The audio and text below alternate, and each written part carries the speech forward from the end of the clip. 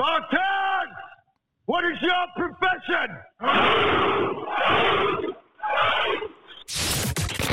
From high atop the Rocky Mountains, it's the Barbarian Prophet. Hey, welcome back, Barbarian Nation. It is our 1-year anniversary today, and we have been plugging away at this thing. I've actually only got in 46. This will be episode 46 in the last 12 months, and I am honored today to have Douglas Scholes join us again. And we are we didn't have enough time the last time we spoke, so we decided we would do another show together, and we want to tackle some very specific things, one of which is we're going to call that how to be a barbarian in a civilized church. How does that sound, Douglas? I think that's a good one. Okay, so I think that's what I'll even title this show, is a barbarian in a civilized church. So give us a quick, for people that just happen to be grabbing onto this thing and running for their first time, give us a quick little background on you. I'm pastor of St. John's Lutheran Church outside of Fort Wayne, Indiana. Been a pastor for 31 years. Have a real passion for just reaching people, regardless of whether they're church or unchurched, and want to see people fall in love with Jesus Christ. Of course, that only happens by the power of the Holy Spirit, but that's my prayer. Well, and we got to always remember we're the one there.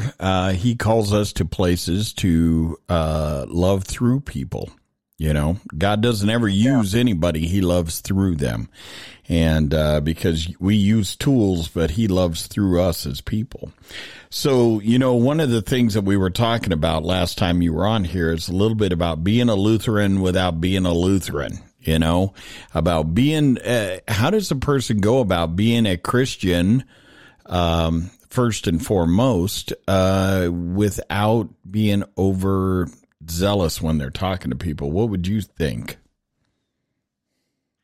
Well, I think it's an attitude of love again, is having compassion for people and not thinking that you're going to be the one that convinces them to come to faith, because, you know, we understand, especially as Lutherans, that, you know, the human heart is corrupt. And the only way that human heart's going to change is by the one that takes it from being a heart of stone to a heart of flesh, and that's the power of God. Amen. So it's our job, as you said. I really like the way you say that too. Is that God doesn't use people; He loves through them, and that's what we're called to be. Is just to be, you know, a vessel, a sacrament. Yeah, of God's grace and love. No matter who people are. So well, and that's one of the things about learning to be, you know, a sacrament. We need to understand that when we're called to be disciples and make other disciples, it isn't about forcing other people into anything. What it is about presenting the beauty that Christ has done inside of your life, and them getting to the point where they want to know that same Christ. I mean, and if you're beating them over the head with whatever, you're not going to win anything. You never win an argument. You just come to a compromise where neither party is happy, is what you end up with. Yeah. Well, and the thing is, there's not a whole lot of Lutherans that are out there yelling at people to come to Christ. Right. Well, and that is also a problem, is not ever revealing your faith. Right. Well, Lutherans kind of can be timid about their faith. The thing is, there was a huge study done about Lutherans by the Lutheran insurance companies, actually, back in the 70s. And one of the things that they found was that Lutherans highly valued being a neighbor, which goes along with, you know, the Good Samaritan, who is my neighbor. Right. And so Lutherans highly valued being a good neighbor, and they saw that as part of the way that they witnessed. What was interesting, this is, again, back in the 70s, and they asked, how many of you invite somebody to church? And 44% said they actually did. But I think that was over-reporting. Right, I don't think it was that high. Yeah, that was probably more 50% of that 44%, right? Yeah. Well, let me ask you this real quick. What is the key things with being, like, let's talk about our faith for here just a minute. There is a lot of differences in theological understandings, right? I mean, there's a Baptist thought process. There's a liturgical thought process, or sacramental would be a better way of putting it, a sacramental thought process or theology. But we're all supposed to be just of the theology of the cross.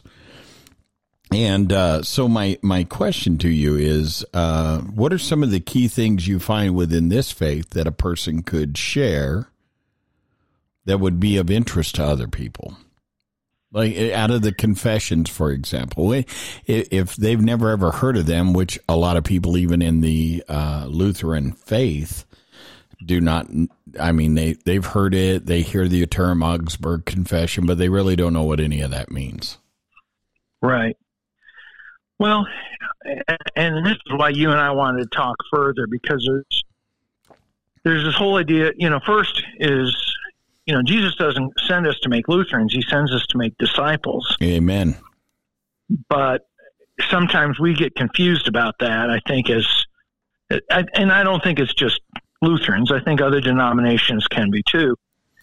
But we get caught up with trying to bring people into really a specific culture. And Lutherans, Scandinavians, Germans, and the others, they have a very specific culture, and that's not necessarily what it means to be Lutheran. Right. I think, as I think about, what it means to share my faith as a Lutheran Christian,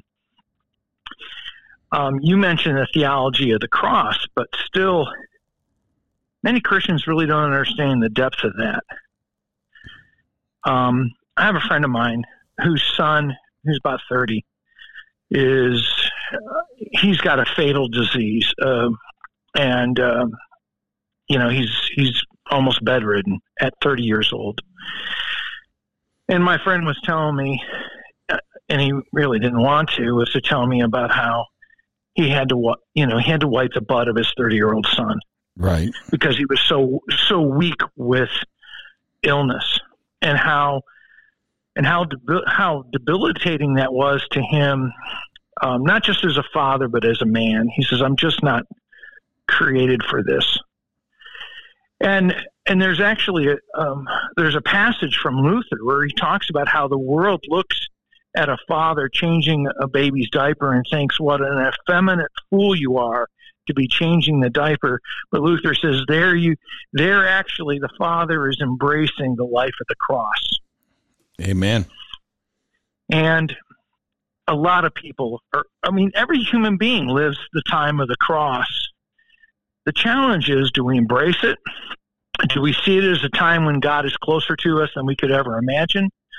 Or are we trying to deny it, trying to sedate ourselves from it? Are we trying to, embrace a theology of glory? And I think that's a key way to reach people, because everybody endures a time of the cross. The challenge is, do we see it as an opportunity for spiritual growth or something to run away from? Yeah, without a doubt. I mean, I'm envisioning a comment my own father made to me when my dad had cancer, and we were getting pretty close to the end, and my dad was getting pretty weak. We were still able to put him in the shower and stuff to that effect, and would help him with that. But there comes this point, my dad always wore a very specific beard. He had a very Amish style beard, and that's something he'd wore ever since I was a little kid. And when this one night, I got him in there, and I said, Dad, do you want me to go ahead and shave you and clean you up? And he said, yeah, that'd be great. And I started shaving my father. And as I'm shaving his face, because he could no longer he didn't have the strength to hold his hands up very long. And he said, when you are young, you are the strength for your children. But when you are old, they are your strength. And that is just what struck me when you're talking about we all have to embrace that moment of the cross. And sometimes also receiving that help. I was thinking of the son that you were just talking about, that he also had to endure that and recognize, that there are times that's that love for one another.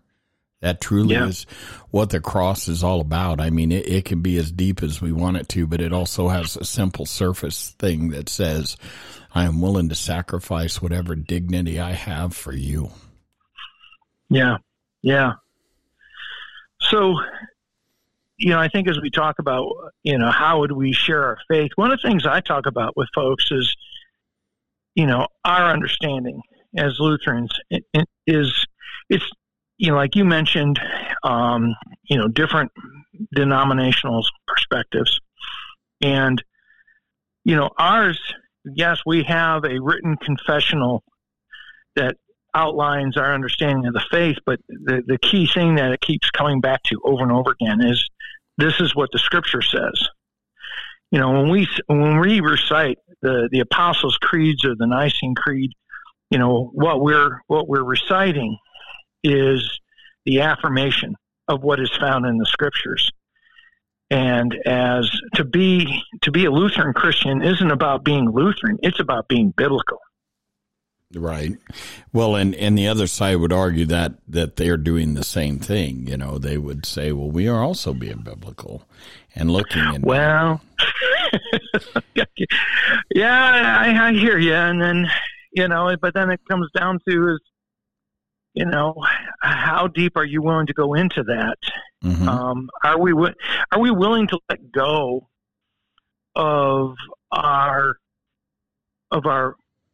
philosophical predeterminations in order to accept the Scripture? And one of the things that's really critical is the understanding of what human beings are, and as Lutherans. And I think, again, as the Scripture says, is that the human heart is utterly deceptive, that human beings are utterly lost in sin.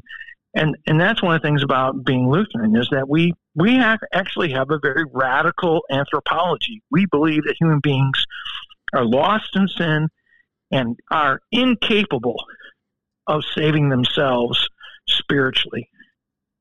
And there's a lot of other folks who think, well, we got to give human beings a little part to play. They have some divine spark. Lutherans like, no, it's not in the Scriptures. And so we talk a lot about having been saved. Once you got the Spirit, then you get to, ride on a tandem bike with God, go along with what God is doing. But before that, when you're on your own, you're nothing but flat tires. Right. So, in speaking to another person that, let's say has, when they have been saved and they're starting down that path and working within that relationship with Christ, that is the only place you truly find that. But I mean, one of the things that you're making comment on, I'm guessing, is the term free will. Free will, or what's the phrase they use? Basically, like you got some little prevenient grace. That's a term I haven't heard that one. Yeah, there's some other, well, it came out of St. Thomas, I think. I shouldn't even say it. Thomas Aquinas, and some others, that, and Erasmus, back in the 1500s, he talked about that. And those guys were very, just so we're not turning the show into a total theological debate here, but because a lot are like, who the hell are those guys, Now, on the other end is that, that is part of the problem with the westernization of the Scriptures, though. I mean, when we start taking a look at you shift everything into the Greek, you also end up, unfortunately, a lot of times with a Greek mindset. And a Greek mindset was definitely a humanist philosophical thinking. And that becomes a very dangerous ground in which to walk upon. Yeah. And, you take, most people think when you use the term Western, the Western scriptures or the Westernization of the Bible, they always think that you're talking about the Americanization of the Bible, which is a completely different situation. But, when we take a look at it from a Hebrew root mindset, that it was birthed out of that and we are grafted in. It is not, we are not something separate. We're not a replacement for the Jew. We are definitely not that. We are very much so grafted into that faith. And that's where I think you see a tremendous amount of conflict between the Eastern Orthodox Church and the Western Orthodox Church, or, where they both feel that they're standing right, but both of them are standing right on very separate mindsets, so to speak. Yeah. Yeah. So, but I think the other part of this, you were saying, how do you share your faith with someone? I think one part is to say, just recognize that you're lost in your sin. Right. You keep trying to do it on your own terms. And to talk, like I said, we have a radical anthropology, but understanding of who human beings are. But the other side of that is we have a radical understanding of God. Right. And that's the whole the Lord term. God is almighty. Right. That is radical theology right there. I mean, in a nutshell, we have an all powerful God, right? Yeah. And that we, so I'm going to ask you a really crazy question. Are you ready? Yeah. Can your God do anything? Yeah. He certainly can do anything with my sin. Well, that isn't the question. Can he do anything? And I'm not leading you down a bad road. I'm leading you down the right way. I'm not going to say, can he make a rock so big he can't pick it up? No, that ain't what I'm doing here. I'm asking. Well, he can do anything in his character. That is a great way of answering that. Because two things that God does not, cannot, and will not do. One is lie, and the other one is force you to love him. Yeah. Yeah. Those are two things. That's scriptural. That's just flat out the way it is.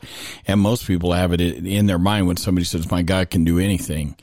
The truth of the matter is there's certain things that you said it absolutely correctly. That is, he can do anything that is within his character. So that's something that's really, really good to hang on to. One of the things, I want to kind of get us going down another little path here is with the, being spiritual inspired, and one of the things that I don't know that you said, I know you said it in other conversations with us or with me. I don't know what I've got on the air versus what I say in person half of the time because I just flow. But when we were talking about Luther being a charismatic, and a lot of people don't look at him that way, especially very pious, orthodox thinking, focused people do not see him as a super radical, charismatic person, at least in his day. But you want to give me some insight on that? Yeah, I was doing a sermon, and on one of the texts was Psalm 90. Okay, and the specific passage was, "Lord, teach me to number my days." And I sort of thought about that in terms of, a very modernistic time management kind of thing. And I said, I wonder what my friend Martin Luther had to say about it. And I thought, I'll just go to Luther's works and I'll find a few pages. He had 50 pages on Psalm 90. Okay. And it's all about the part of the reason is number my days is to keep the wrath of God down to a minimum as I live in opposition to him. He writes all these 50 pages, and it ends with this. And this is what the Holy Spirit told me to say. I mean, that just, when I read that, it just really knocked me back. And I've always have felt like Luther was, that he was Spirit inspired. I don't see how you go up against the Pope and the Holy Roman Empire without some more supreme backing than just you're obnoxious. Right.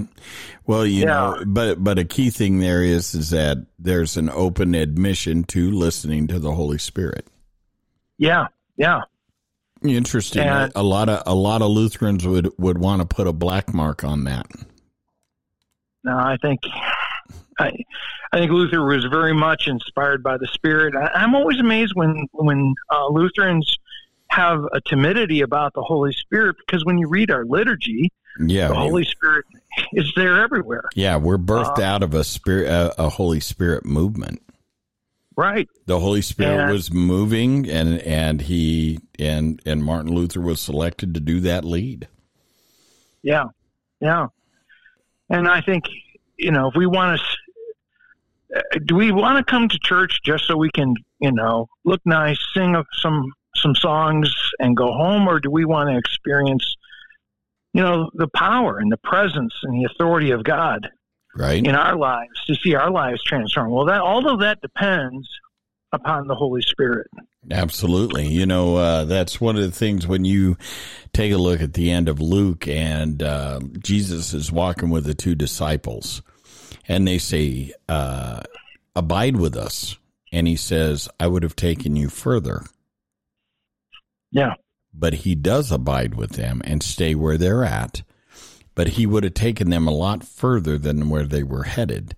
And, I've thought about that numerous times. Just how far would you have taken them, Lord? And then what has been pointed out to me very, very clearly is, how far did he take Enoch?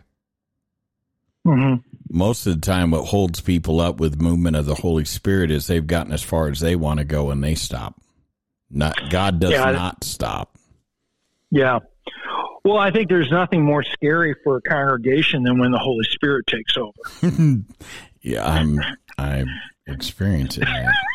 So, when people don't necessarily have control over things, but at the same time, nothing's more exciting than when God is moving in people's hearts, changing people's lives, bringing people to the church. All of those things are very exciting. But they're exciting, not just just to be excited, though. I want to be really clear about that. They're exciting because you see the kingdom of God among us, which is what the scriptures promise us. Right. That's exactly what we're supposed to be seeing. So when a spiritual move drops into a Lutheran church, how does the rest of the Lutherans deal with that one group? One more time. Where I'm going with that is, so you got a little bit of old Casper, Wyoming, all of a sudden the Holy Spirit drops in the middle of them and crazy things start happening at this church that isn't happening at any other ones. Do they come and look at it, or do they immediately call, something must be broke over there? I think it just depends on the spiritual maturity of the others. Okay. I think that's a fair thing. Unfortunately, there's going to be churches that, we're the true ones. Those folks are off the rails. Right. So, and that comes from, that whole thing of,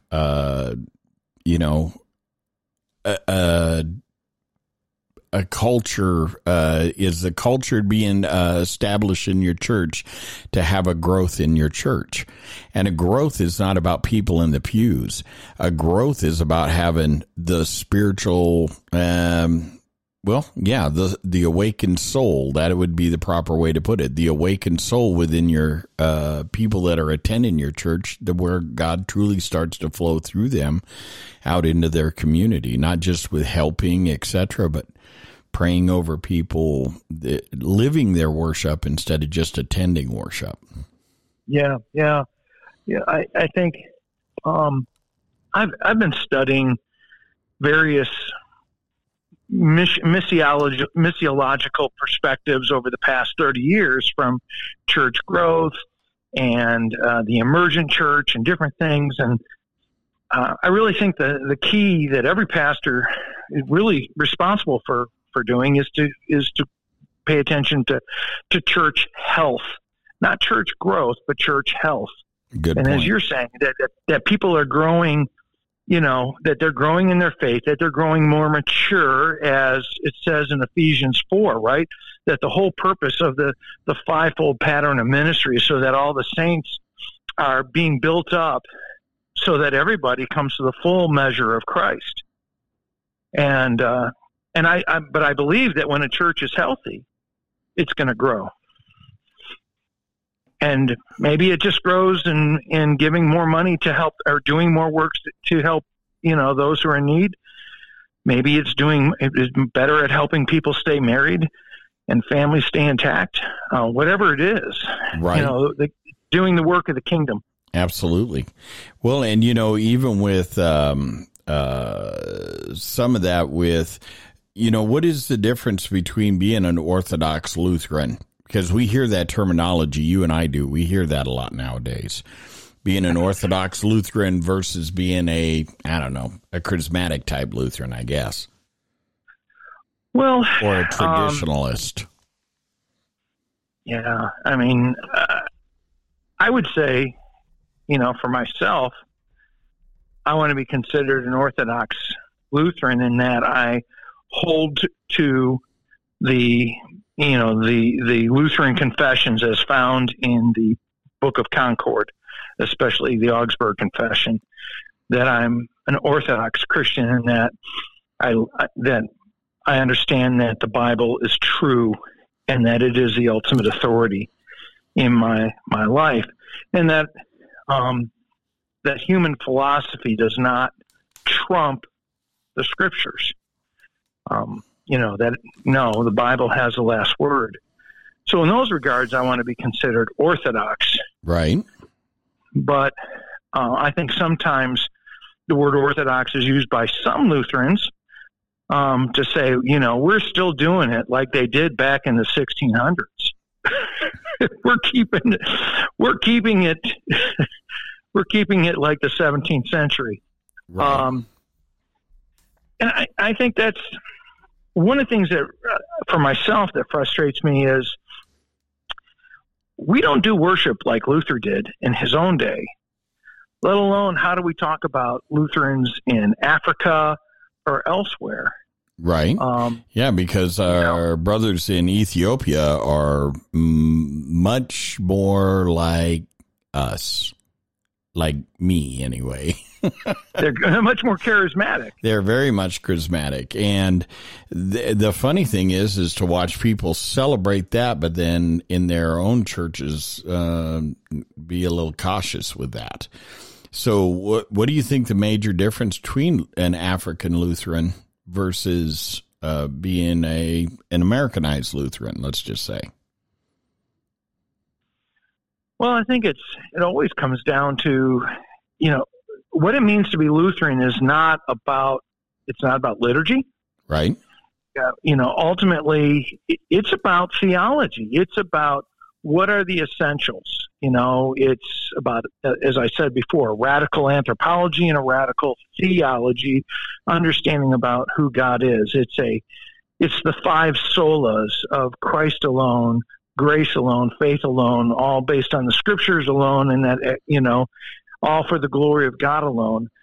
These are the things that define us as Lutherans, not whether we're using the Green Book or having green Jello, right. Or have our building set up in a certain way. Right. I do believe, like we say the creed, not because we have to, but because of what we believe, we want to. And there's, I robe every week, mainly because I put on the alb with the stole and the cross, because I know I will not make a fashion mistake if I'm wearing my robe. You mean you won't wear my uniform? You won't be wearing skinny jeans? Is that what I just heard? No, I won't be wearing skinny jeans or a tight T-shirt. No skinny jeans and no. I'm telling you, man, that might be the new way to go. And but you know I'm kidding, because that definitely not happening with me. And I do agree that robing up, because that stuff has significance and meaning as long as your church understands its purpose, you know, right? Or that's just what the pastor wears. You're right, but it's not. I don't have to wear it to be Lutheran. No, we wear it. We wear it as all that stuff is reminders. It's all right. And all of that stuff goes all the way back to there again. That's a Jewish mindset, to be quite frank with you, because that alb goes all the way back to what was it that the priests wore when they went into the Holy of Holies, you know? What are those things those wore? That was a cultural thing. We have adopted and kept those. Why do we wear the black? Because we're sinners. Why do we have a tab up front? Is to remind us that our voice is no longer ours, that it belongs to the Lord, and we need to be cautious with our words that roll through our throats. And why do we put on the alb? Because if you aren't dressed right for the wedding, you're going to get thrown out, as per Jesus. And the other part of that is he's called all of us to be dressed in white in the as he covers us in his grace. That's why our sin is black underneath and his grace is over the top. And last but not least, we have the yoke, because or the stole, because the stole is our yoke, for we're yoked to him in our walk and our teaching that day. And we tie the cinture around us because we tie the slave knot into it, for we belong to him and not ourselves in these moments. And we're no better dressed than the altar. We're not dressed to stand out. We're dressed to blend in. We're the least important thing on that stage. Yeah. And we are blended in with the rest because we're furniture. I love that. Okay. That's how I teach it at my church anyway. And at the end of the day, the only thing that is important is what flows from that altar and for what flows from his word. I mean, those become the key things, you know, that we take in, unless it's a baptismal day, and then we end up, that is also becomes important. But, you know, the key thing is that when we do these things, they're not done out of tradition. They're done out of reverence. And, right. and that reverence was not established by the Catholic Church. It was not established by the Lutheran Church or by the Baptist Church or anybody else. Some of those things were established clean back with Moses from God, that said they will wear these things, they will do these things, and we're still doing it.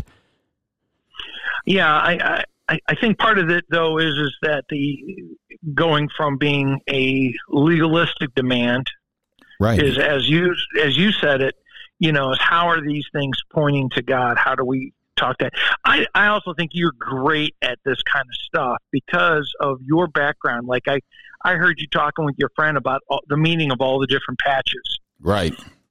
You know. Yeah, everything has to have meaning, or what's the point? Yeah, but I think that's the thing. A lot of Lutherans come in and, you know, and I don't think it's just Lutherans. I think a lot of Christians come into the church and like they look at the stained glass window and they don't know, why are those symbols there? What are all the symbols? And there is just there is a huge treasure of symbols around us. And if we don't know what they're attached to, and if we don't understand the deeper story, we don't get it. Right. And then it just becomes art. Yeah. Yeah.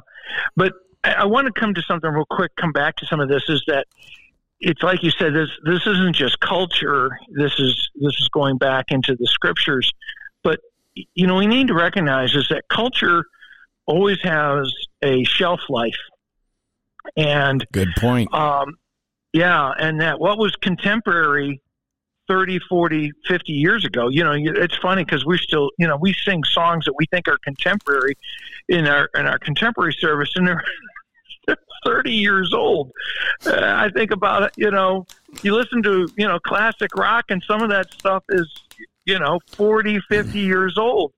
And so are we expected to keep holding on to that for the next generations? So Well, go ahead. I know I'm going to say, without a doubt, hanging on to some of those, they're great. I mean, this was a discussion at the church even today but the lyrics are good. What we could do is bring the tempo up and shift that music. Because you have a lot of bands nowadays digging in old hymnals and digging out songs, taking and redoing the music to them, and they're making it relative for the current generation, but utilizing words that have been sung for the last 800 years. Right. There's we need actually more Christians willing to dig into right theology. That's the great thing about some of those old hymnals, is the verbiage they have is theologically good, accurate, good, ties into what you're preaching on that day and the whole 9 yards, right? The basic homiletics of things. But then when you turn around and, people will always go, well, I don't want to be entertained at church. If you can't sing the song and only they are singing, the worship team is singing the song or the choir, then you are being entertained. So we've got to work, like you're saying, to get the people in our church to be able to sing these songs and be able to move forward. What do? If they were all raised Lutherans, there's a lot of them that can just sing it without ever cracking a hymnal. They've sung them so many times. Yeah, there's some. Right. But there's a lot. And there's a lot others that are, don't know where I'm new to the Lutheran faith. I've been a Baptist for a long time, or I've started coming here because I'm hearing the word taught here, etc. So how do we, I guess that would be a question I would pose to you, is how do we help that type of culture move forward? Well, I want to share with you a story. I went to a church conference, and this is 20 years ago, and it was a Methodist church, a large Methodist church, and we were doing some worship, and they were singing this song, and I'm like, I know this song, but I don't know this song. How come I know this tune? And it finally dawned on me was that we were singing the old English lyrics. And what that made me realize is that, for us Lutherans, we were still speaking German and Swedish and whatnot, up until the 1950s in many parts of the country. And so when we translated our hymns into English, we were already in modern English. We never went through the worship wars over simply the language. Right. But that also made me realize something else, is that for 300 years in this country, Lutherans have been an immigrant church. Ooh. And we've done great with immigrants. And as long as the boats were coming over with Germans and Swedes and Danes and Finns and Norwegians, etc., our churches were doing good. And then, and there was a time when our churches, the families had large numbers of kids, and that all went great. Right. But by the time we get to the 1950s, that immigrant spirit has waned, and many people who are of Swedish or German descent, etc., that while they continue to have that identity in their lives, it's not one of their top identities. In fact, they identify themselves much, much more as Americans. And Lutherans have struggled to do ministry, to do mission in the United States with American people. And one of the ways to see this is that both in like the ELCA, the Evangelical Lutheran Church in America, and in the Lutheran Church Missouri Synod, and even with the NELC, where the churches with the most expansive growth have been churches that have been focused towards immigrants. Like my friend Pedro Portillo's church, or his nephew Juan Portillo. I mean, those churches with Hispanics, particularly Salvadorans. I mean, they grew very, very quickly. I would imagine so. I mean, that is That is the thing that is often missed in our country, is just how many immigrants we have here. And I'm not talking about just watching the news thing. I mean, we have a tremendous amount of people that we have numerous different cultures that live within the borders of this country. Right. And learning how to reach out to them instead of just assume because you live in my country, we have the same culture. Yeah. And so, but they're easy to do mission with, because you're like, hey, why don't us Ethiopians or all us El Salvadorians get together and we can have our food together and we can remember the old country and we can sing our worship songs together. But when you're talking about reaching, the Americans who live in the suburbs, whether they're Hispanic, third, fourth, fifth generation Hispanic, or sixth, seventh generation German or Scandinavian, it's a different story. And how do we reach them? How do we translate who we are? And I think that's where, theology is actually extremely important, because if we're focused on being a church where the Holy Spirit is giving us life, empowers the word, and where lives are being transformed, then I think even with the setting of a liturgical service, your churches can grow. Oh, without a doubt. I think the reality is we need to unshackle ourselves to allow the Holy Spirit to lead where he wants to lead, and we actually become the obedient ones who follow where he is taking us.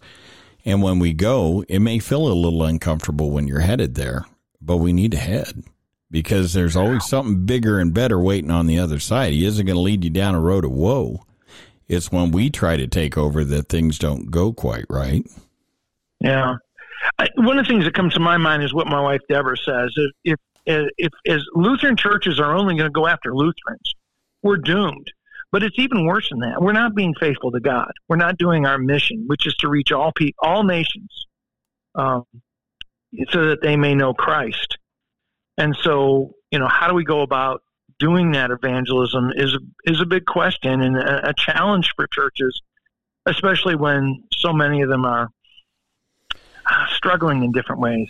Granted, and I'll tell you from growing things that we're working with churches that are on the grow, and working with outside of the Lutheran denomination and going into the non-denom world, as well as going into motorcycle club life. How you grow something is the people that are in it have to know it. They have to be well trained up and know it, because then other people want to know why they know what they know. The other thing is this is in any church. I don't care. This doesn't have anything to do with denominationalism. If it has to do with people talking about your church, do your people speak well of your church? Do they speak well of the pastor? Or do they speak well enough of your pastor that it raises curiosity and which draws other people in? Do they speak well enough of the climate and the time of fellowship and the time of singing and together? Do they do that well enough that people go, I need to go see what this looks like? Yeah, as I tell my folks, it's my job not to embarrass you. If I bring my friend to church, you're not going to be preaching on dispensationalism or whatever weird little theological thing you're talking about, or but that the pastor is delivering, not just in the preaching. One of the things I work real hard at is simply being friendly and learning people's names. Well, I got to work on the knowing names. I'm bad at that. But I can tell you this, is that I am probably the opposite of you in this area, Douglas, because people bring them to my church to go, we don't know what's going to happen. come and let's go find out, because you never know exactly what he's going to say or do. And it's crazy. Just come and listen. It'll be good. At the end, it's good. I mean, but for starters, when he starts preaching, it may start over here and end somewhere, because we've never seen him write anything down. He just takes off and does what the Holy Spirit tells him, and it's insane. And I've actually had other pastors come to my church and say, well, I'd like a copy of that. I'll say, I hope if they recorded it, you're welcome to it. Well, I'd like the copy of what you said. Can you just go run off a copy? I'm like, no, I don't write sermons. I had to for this OUSC thing I did. I wrote a sermon, and I'm sure they're going to try to make me answer questions about it. To which I'm going to go, you better hand it back to me so I can see what I said. But you know, but part of the thing is, you're right. I mean, with people, you don't want to, we teach the truth no matter what.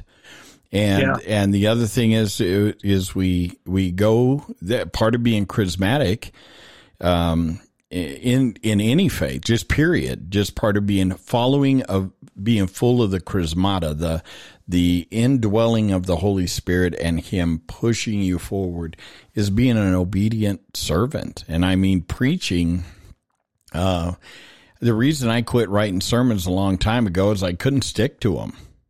I mean, they were great when I was writing them. And I mean, I could put a whole book together out of ones I've written. But on the other end of things, if you're the type of pastor that is reading the room and you're reading everything else, you never know where the Lord is. He's got somebody there to hear something. And so... Yeah, it happened for me last night at Lenten service. I mean, I was like, okay, folks, I'm going off the text. And I just started talking. And I told him, I said, you need to listen up, because this is coming from the Spirit.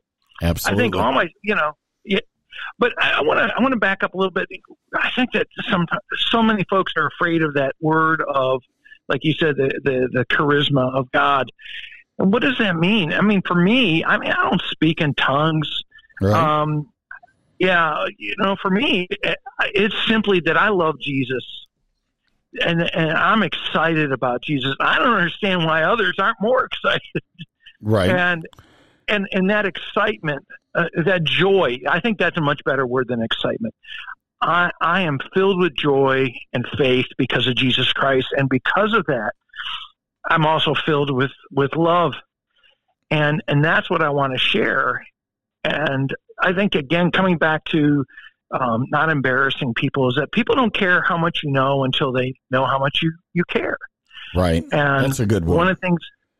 That's one of the things I really try to teach our people is, if you want to see people come back, well, then you got to welcome them. You got to be caring and welcoming, and you're not going to love somebody the first time you meet them, but how do you display that you're a loving person, right, in general?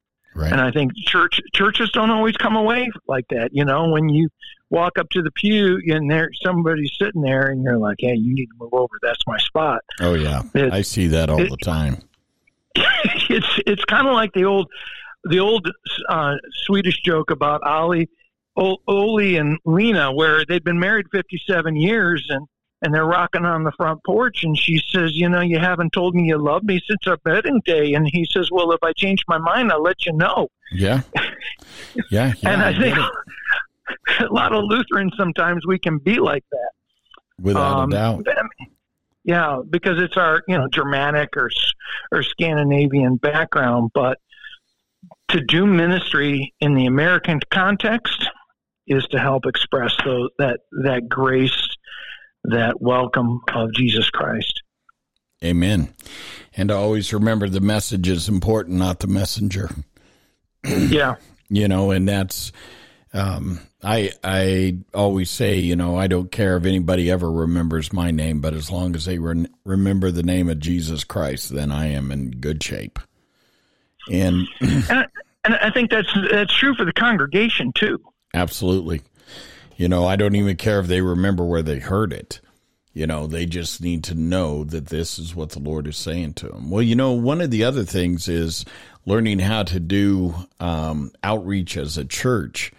It is like I said, it's part of a church wanting to be focused on being a well-trained church, that we're supposed to be training up good disciples, but also that they have a willingness not to send the pastor into the trenches, but they actually go into the trenches, and the pastor comes alongside them on more than one occasion. I mean, a lot of the people that attend our church here is that we've met through ministering at the jail, ministering at the prison, ministering at the mission, ministering on the street, coming in and helping young mothers, stuff to that effect. I mean, you got to be where they're hurting. That's for sure. Right. In order to help them get healed. But then once they're healed, you can't hang on to them, man. You got to keep pushing them forward. Right. Well, one of the blessings that your church has is you've been in Casper for decades. You know that community very well. You have lots of connections there, and so there's lots of ministry opportunities that your congregation has that perhaps they were part of it before, but those connections have grown even more deep as you've been pastoring that church. I've only been here at St. John's for 3 years, right? And so I'm still learning a lot of the community. We've been involved in some things, right? But we do a Friends Sunday 3 times a year, right? And we promote it. We ask people to be praying for the people, and we realize on Friends Sunday we'll be lucky if we get a couple of, maybe we'll get 5 or 6 people on a given Friends Sunday. But what that does is continue to hold up that value in the life of the church, that we're going to be about inviting people. And that's one of the things I've really seen over this past 12 months is that our folks really are beginning to invite family and friends and bringing them at different times of the year, to worship. And that's been part of the growth that's been happening at our church. Right. Is that though they're bringing their family. Well, one thing I would say about me being around here for a long time, when I came to Christ, I mean, this is my first time being a pastor in a church, and everything that I've done ministry-wise was on me. I didn't have other people to support me. None of other people ever paid for any of that or anything to that effect. When I went and did the mission, etc., I used to teach down there at night because I had to leave North Dakota at 3 a.m. in order to get back there or to the jail to start preaching at 7 p.m. And, those things it's not about just being known in a community, because I can tell you that no matter where I go, my wife will tell you I will find whoever is eating out of a garbage can or anything else, and within no time at all, I've got 10 people sitting around me, and I'm explaining to them how life could be a lot better. In fact, I'll tell you a quick story. When we were in San Francisco at one point, we were out there on vacation on our anniversary. And so when we were out there, I said, hey, you want breakfast? We're going on a wine tour up to Napa Valley out of San Francisco. And she goes, yeah, let's grab some breakfast because we're going to be a little while before we get up to Napa. So I went down, and when I ordered coffee, I ordered 15 coffees, and I ordered like 20 sandwiches or something like that. And I gave Christy one, and she helped me carry out because she knows what I'm doing. And I walk out, and you got all these people sleeping on the street, and I'm like, hey, who wants coffee? And so they start coming for coffee, and I'm like, hey, I got some food. So they got food. So I sit down, and I'm dressed like I always dress. I dress like a gangster 99% of the time. We all know that, right? Mm-hmm. So my wife always dresses very nice, actually. And so I'm sitting there, and I'm in the midst of all these homeless guys and gals.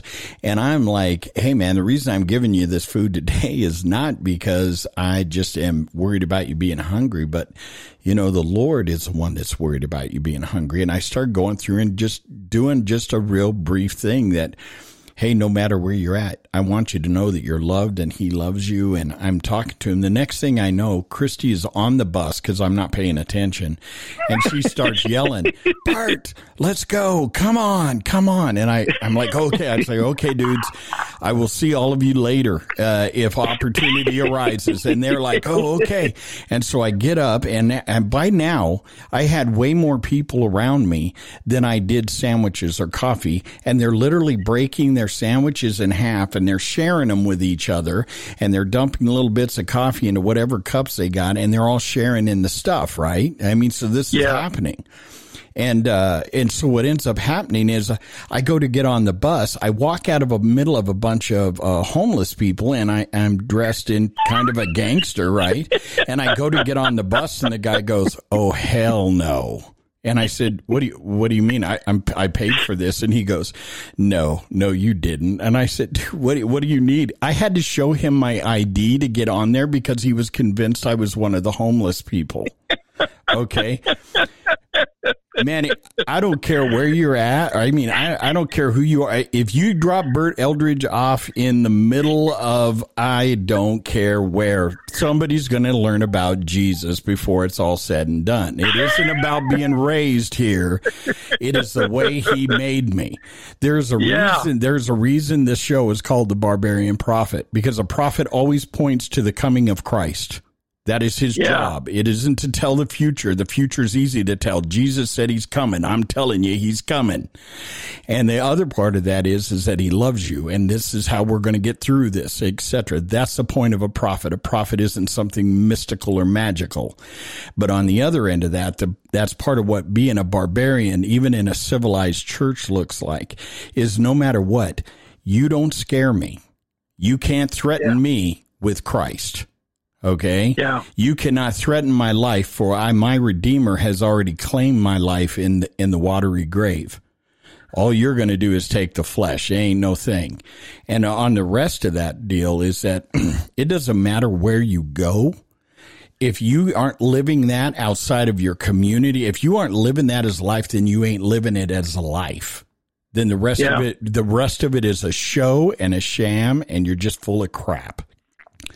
The truth is, either we are about his work all the time, for we serve the King, or we're serving ourselves and serving a small group of people. I mean, that is the reality of it. And anytime we can get the next guy to be doing that, where he is serving in his or hers capacity, to where they have an ability. I got people that speak sign language. I can't speak to the deaf, but they can. I got people that speak. My little brother speaks extremely good Spanish. I do not speak good Spanish. My little brother can drop the gospel in a blink of an eye in Spanish, where I can't. They got to work in their in what God has created them to do. But it should never, ever matter whether you're in your hometown or whether you're in a brand new city. And Christy will tell you 50 stories of me doing crazy stuff in the middle of Boston, Massachusetts, and doing things in, like I said, in California. And it just, if I'm around, you're not safe from Jesus. I'm just going to tell you. He's going to find you. Yeah. Well, and, as you said, the title of this episode would be being a barbarian Christian in the civilized church, and I think that's it. Are we willing to risk ourselves and to risk our culture, whatever the internal culture of a congregation is, so that people can know Jesus? And it's like you said, if the church culture is more important than reaching people for Jesus, then maybe we need to be looking at what we're doing. I would agree. So as we button it up here, I want to close with that, because that's a solid word. What you just gave was as solid as I've ever heard. We have got to, the only culture we should be building is the kingdom culture, and that is the kingdom of heaven. And, serving God is what it's all about. And he makes it so easy, and we make it so complicated sometimes. But the Christian faith is not complex and easy. The Christian faith is hard but simple. That's right. And you know, I love the statement in Narnia. You remember the movie Narnia? Oh yeah. And he's walking away down there, and that little girl is looking down, and she goes, "Oh, is he safe?" And Thomas goes, "He is not safe, but he is good." Yeah. And that is true, because I tell you what, if you're looking and you're seeking safety inside Jesus, you're looking the wrong place. Because if you're looking for an adventurous life, that is what Christianity is supposed to be about. And if you are so comfortable in your Christian faith that you feel secure and safe, then you are probably in the most dangerous place you've ever been in your life. You should always be living right on the very cusp of your concept, because the truth of the gospel begins at the end of your belief in yourself, and it begins when you have a full belief in Jesus. Yeah, yeah. All right. Absolutely. Well, brother, I thank you for joining me for another hour here on the Barbarian Prophet, and I look forward to more conversations with you, and we'll continue to stay in contact. I love talking with you, Douglas. I appreciate it, Bert. Same here. All righty. Well, you know what I always tell you, folks. I love you, and Jesus loves you, and there's absolutely nothing you can do to stop us. For questions or comments, please email us at info@thebarbarianprophet.com. The Barbarian Prophet is a registered trademark of Barbarian Media Group. Listening to this podcast may cause excitability, euphoria, and overall sense of happiness and the realization that you're not alone. Discontinue use if reddened skin or a rash develops. Side effects may include random hugging, crying out loud, smiling while alone, and happy crying combined with snot bubble development. Do not use during church service. No animals were harmed in the making of this podcast. Are you actually still listening? Seriously, we have nothing more to say except for that one thing that was really, really, really important, but let's wait until the next show for that.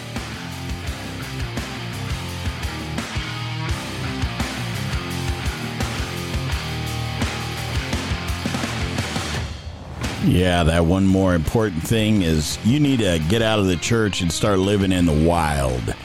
W.I.L.D. We intentionally love daily.